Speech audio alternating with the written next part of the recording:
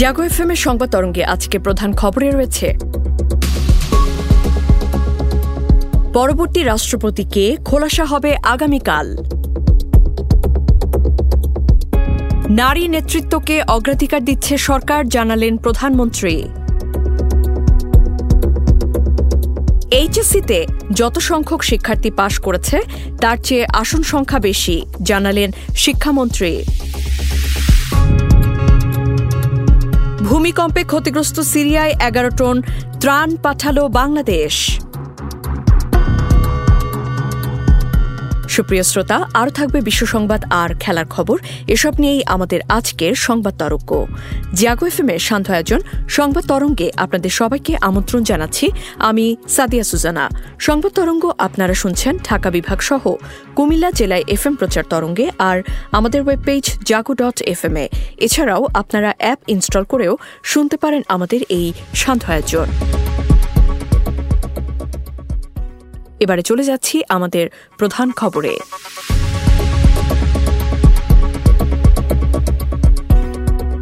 দেশের 22তম রাষ্ট্রপতি নির্বাচনে মনোনয়নপত্র দাখিলের সময় শেষ হবে আগামীকাল রোববার বিকেল 4টায়। তফসিল অনুযায়ী আগামীকাল সকাল 10টা থেকে বিকেল 4টা পর্যন্ত সময়ের মধ্যে রাষ্ট্রপতি নির্বাচনে নির্বাচনী কর্তার কার্যালয়ে মনোনয়নপত্র দাখিল করা যাবে। মূলত আগামীকালই পরিষ্কার হয়ে যাবে কে হতে যাচ্ছেন দেশের পরবর্তী রাষ্ট্রপতি। ক্ষমতাসীন আওয়ামী লীগ যাকে রাষ্ট্রপতি পদের জন্য মনোনীত করবে তিনি পরবর্তী রাষ্ট্রপতি হবেন। তবে দলটি এখন পর্যন্ত তাদের প্রার্থী কে তা প্রকাশ করেনি। মনোনয়নপত্র জমা দেওয়ার আগ পর্যন্ত তা ঘোষণা নাও হতে পারে। বিজ্ঞানে উৎকর্ষ লাভে আরও বেশি সংখ্যক নারীকে সুযোগ দিতে সবার মানসিকতা পরিবর্তনে বৈশ্বিক প্রচেষ্টার প্রয়োজনীয়তার উপর গুরুত্বারোপ করেছেন প্রধানমন্ত্রী শেখ হাসিনা। পাশাপাশি বাংলাদেশ সরকার প্রতিটি ক্ষেত্রে নারী নেতৃত্বের বিষয়টিকে অগ্রাধিকার দিচ্ছে বলেও জানিয়েছেন তিনি। যুক্তরাষ্ট্রের নিউ ইয়র্কে জাতিসংঘ সদর দফতরে অনুষ্ঠিত হচ্ছে 8ম বিজ্ঞানে নারী ও মেয়ে বিষয়ক আন্তর্জাতিক দিবস। দিবসটি উপলক্ষে এক ভিডিও বার্তায় এসব কথা বলেন প্রধানমন্ত্রী। তিনি বলেন, এটি দুর্ভাগ্যজনক যে নারীরা বিশ্বব্যাপী মাত্র 12% বিজ্ঞানী এবং 30% গবেষকের প্রতিনিধিত্ব করেন। আমাদের অবশ্যই মানসিকতা এবং শিক্ষার পরিবেশের প্রতিবন্ধকতাগুলো দূর করার লক্ষ্যে কাজ করতে হবে, যাতে আরও বেশি সংখ্যক নারী বিজ্ঞানে উৎকর্ষ লাভ করতে পারে।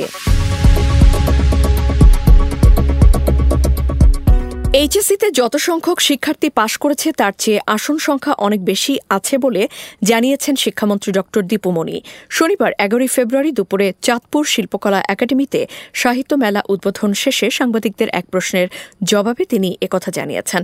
এ সময় মন্ত্রী জানান, আমাদের এইচএসসিতে যারা পাশ করেন তারা কেউ চিকিৎসা বিজ্ঞানে, কেউ প্রকৌশলে, কেউ স্থাপত্যে আর কেউ আইনে ভর্তি হন। অনেকে আছেন যারা বিশ্ববিদ্যালয়ে উচ্চশিক্ষা অর্জন করতে যান, কেউ কেউ কারিগরি শিক্ষাও নেন। সারা দেশে আমাদের 2257টি কলেজ রয়েছে, ফলে আসন সংখ্যা নিয়ে সমস্যা হবে না।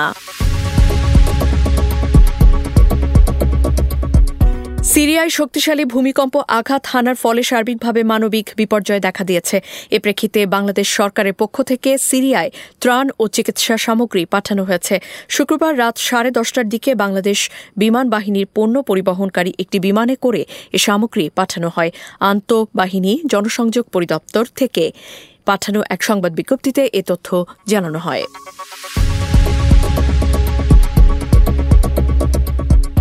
এদিকে বগুড়ার শেরপুরে মোটরসাইকেল নিয়ন্ত্রণ হারিয়ে 2 বন্ধু নিহত হয়েছেন।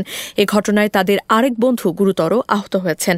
শুক্রবার সন্ধ্যায় উপজেলার খানপুর ইউনিয়নের বোয়ালমারি নামক স্থানে এ দুর্ঘটনাটি ঘটেছে। নিহতরা হলেন উপজেলার গাড়িদহ ইউনিয়নের মহিপুর বালাপাড়া গ্রামের শহীদুল ইসলামের ছেলে তানজিদ হাসান ও পাশের কুসুম্বি ইউনিয়নের বাগড়া গ্রামের তারেক হাসানের ছেলে রিফাত সিদ্দিকী। এছাড়া আহত হয়েছেন একই ইউনিয়নের পাকুড়িয়া পাড়া গ্রামের মাহফুজুর রহমানের ছেলে মেসবাউদ্দিন। সুপ্রিয় শ্রোতা, এবারে থাকছে আন্তর্জাতিক প্রসঙ্গ।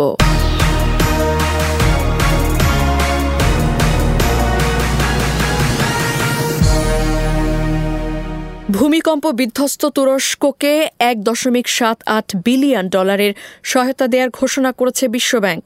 ত্রাণ ও পুনরুদ্ধার প্রচেষ্টায় সহায়তা হিসেবে এ অর্থ দেয়া হবে। বৃহস্পতিবার 9 ফেব্রুয়ারি প্রতিষ্ঠানটির পক্ষ থেকে এ ঘোষণা দেয়া হয়। গত সোমবার ভোরে তুরস্ক ও সিরিয়ার সীমান্ত অঞ্চলে ভূমিকম্প আঘাত হানে। এতে দুই দেশে ব্যাপক ক্ষয়ক্ষতি হয়েছে। মৃতের সংখ্যা এখন পর্যন্ত ২১,০০০ ছাড়িয়েছে। আহত হয়েছে ৭০,০০০-এরও বেশি। এর মধ্যে শুধুমাত্র তুরস্কেই ১৮,৩৪২ জন আর সিরিয়ায় ৩,৩৭৭ জন। তুর্কি কর্মকর্তারা জানিয়েছেন তাদের ১০টি প্রদেশ জুড়ে প্রায় ৬,০০০ উঁচু ভবন বিধ্বস্ত হয়েছে। এছাড়া আরও কয়েক হাজার ঘরবাড়ি ক্ষতিগ্রস্ত হয়েছে। ওই এলাকায় ৯০ দিনের জরুরি অবস্থা ঘোষণা করা হয়েছে।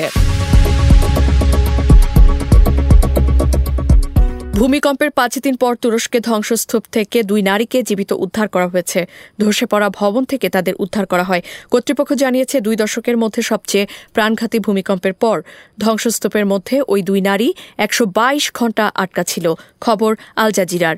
আনাদোলু নিউজ এজেন্সির প্রকাশিত ছবিতে দেখা গেছে কম্বল জড়ানো অবস্থায় তাদের মধ্যে একজনকে উদ্ধারকারীরা বাইরে বের করে নিয়ে এসেছেন।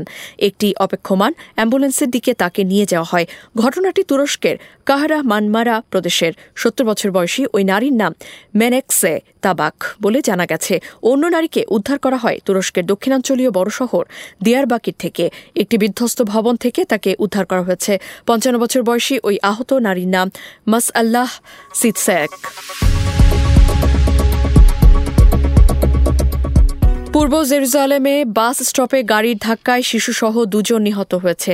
আন্তর্জাতিক সংবাদ মাধ্যম আল জাজিরা জানায় আহত কয়েকজনের অবস্থা আশঙ্কাজনক। নিহতদের পরিচয় জানা যায়নি। এ ঘটনাকে সন্ত্রাসী হামলা বলে আখ্যা দিয়েছেন ইসরায়েলি প্রধানমন্ত্রী বিন ইয়ামিন নেতানিয়াহু।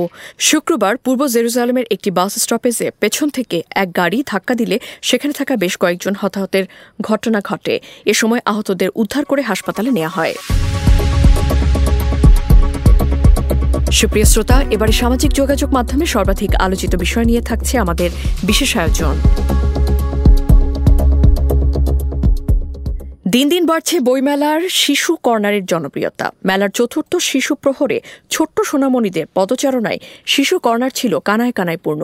বাড়তি আনন্দ সিসিমপুরের প্রিয় চরিত্রগুলোকে কাছে পাওয়া। অভিভাবকরা বলছেন বাংলা ভাষার সঙ্গে শিশুদের পরিচিত করতে এমন আয়োজন আরও দরকার। বিস্তারিত প্রতিবেদনে। দিন দিন বাড়ছে বইমেলার শিশু কর্নারের জনপ্রিয়তা। মেলার চতুর্থ শিশু প্রহরে ছোট্ট সোনামণিদের পদচারণায় শিশু কর্নার ছিল কানায় কানায় পরিপূর্ণ। বাড়তি আনন্দ সিসিমপুরের প্রিয় চরিত্রগুলোর কাছ থেকে পাওয়া। অভিভাবকরা বলছেন বাংলা ভাষার সঙ্গে শিশুদের পরিচিত করতে এমন আয়োজন আরও দরকার। ছুটির দিনে সকাল 11টায় শুরু হয় বইমেলা। সকাল থেকেই বাবা মায়ের সঙ্গে শিশুরা চলে আসে মেলায়। মেলায় শিশুদের প্রধান আকর্ষণ সিসিমপুর। শনিবার ছুটির দিনে মেলার শিশু প্রহরে শিশু কিশোররা এসেছে বাবা মায়ের হাত ধরে। রং তুলিতে এঁকেছে প্রিয় চরিত্র। মনের মাধুরী মিশিয়ে কেউ কেউ রঙের ছোঁয়া লাগিয়ে জীবন্ত করে তুলছে আনাড়ি ক্যানভাস। অভিভাবকরা বলছেন বইয়ের সঙ্গে পরিচয় করিয়ে দিতে ও বই পড়ার অভ্যাস গড়ে তুলতে তারা সন্তানদের নিয়ে এসেছেন বইমেলায়। এদিকে বিক্রেতারা বলছেন বিগত বছরগুলোর তুলনায় এবার শিশুতোষ বইয়ের চাহিদা বাড়ছে। শুক্র ও শনিবার বন্ধের দিন মেলায় বই বিক্রি হয় বেশি। এদিন অনেক শিশু আসে বইমেলায়। অন্যান্য দিনের তুলনায় এই দিনগুলোতে বইও বিক্রি হয় বেশি। অভিভাবকদের দাবি শুধু বইমেলাতেই নয়, বছরের অন্যান্য দিনগুলোতেও যেন শিশুদের জন্য প্রস্তুত করা হয় এমন সুন্দর আয়োজনের। আজকের শিশুরাই আগামীর ভবিষ্যৎ। বাবা মায়ের হাত ধরে হাসতে খেলতে কোমলমতি শিশুরা আজ যে জ্ঞানের রাজ্যে প্রবেশ করলো তা অব্যাহত থাকুক সারা জীবন। HM জুবায়ের অপূর্ব, বিশেষ প্রতিবেদন, জাগো FM, ঢাকা।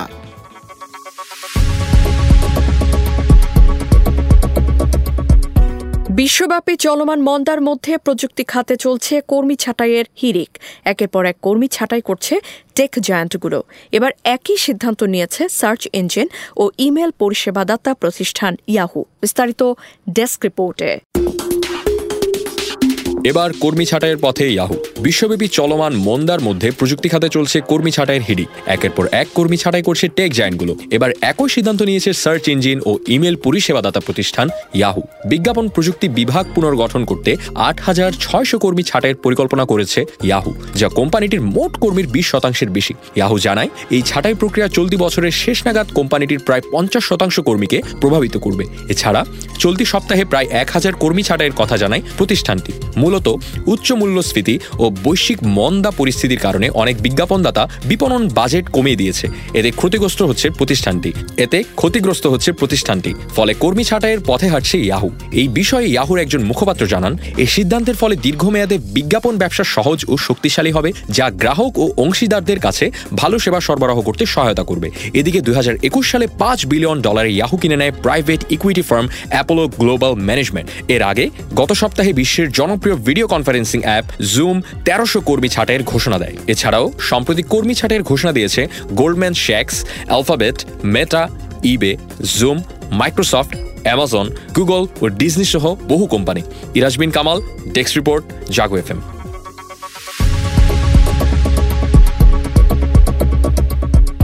সুপ্রিয় শ্রোতা, এবার থাকছে খেলার সংবাদ।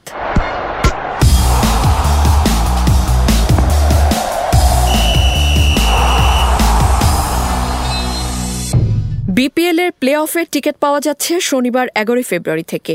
এই টিকিট পাওয়া যাবে ম্যাচের দিনও, তবে লিগ পর্বের তুলনায় প্লে অফ ম্যাচগুলোর টিকিটের দাম বেড়েছে।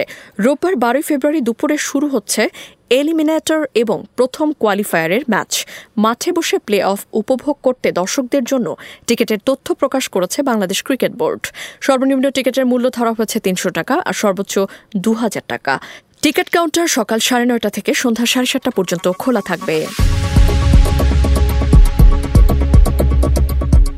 লিগ কাপের পর গত বুধবার হ্যামস্ট্রিং ইনজুরিতে পড়েন পিএসজির আর্জেন্টাইন তারকা লিওনেল মেসি। এরপর খবর আসে আগামী সপ্তাহে হওয়া চ্যাম্পিয়ন্স লিগের শেষ 16তে বায়ার্নের বিপক্ষে প্রথম লিগে খেলা হচ্ছে না মেসির। তবে দলটির কোচ স্বস্তির খবর দিয়ে জানিয়েছেন বায়ার্নের বিপক্ষে খেলতে পারবেন আর্জেন্টাইন তারকা। নতুন বছরের শুরু থেকেই হোঁচট খাচ্ছে পিএসজি। লিগ 1-এ সর্বশেষ 2 ম্যাচে জয় পেলেও গত বুধবার ফরাসি কাপের শেষ 16-য় মার্সেইনের বিপক্ষে 2-1 গোলে হেরে যায় তারা। সেই ম্যাচ পুরোটা খেললেও ম্যাচের পর জানা যায় হ্যামস্ট্রিং ইনজুরির কারণে চ্যাম্পিয়ন্স লিগে বায়ার্নের বিপক্ষে প্রথম লেগে পাওয়া যাচ্ছে না মেসিকে। তবে লিগে মোনাকোর বিপক্ষে মাঠে নামার আগে স্বস্তির খবর দিয়েছেন পিএসজি কোচ গালতিয়ার। জানিয়েছেন মোনাকোর বিপক্ষে মেসি না খেলতে পারলেও বায়ার্নের বিপক্ষে তাকে পাওয়া যাচ্ছে। শ্রোতামণ্ডলী, এবার থাকছে আবহাওয়ার সংবাদ, জানাচ্ছেন আমাদের নিয়মিত সহকর্মী জান্নাতুল ইসলাম পুতুল।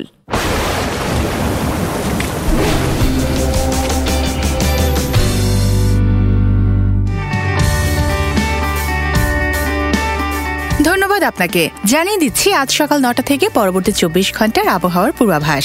পূর্বাভাসে বলা হয়েছে অস্থায়ীভাবে আংশিক মেঘলা আকাশ সহ সারা দেশের আবহাওয়া শুষ্ক থাকতে পারে।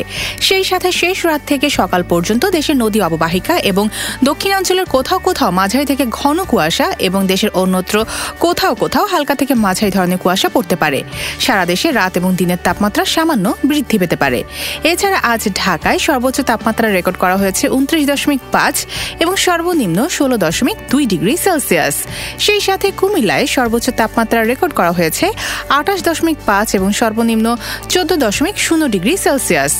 আজ ঢাকায় সূর্যাস্ত সন্ধ্যা 5:51 এবং আগামীকাল ঢাকায় সূর্যোদয় ভোর 6:34।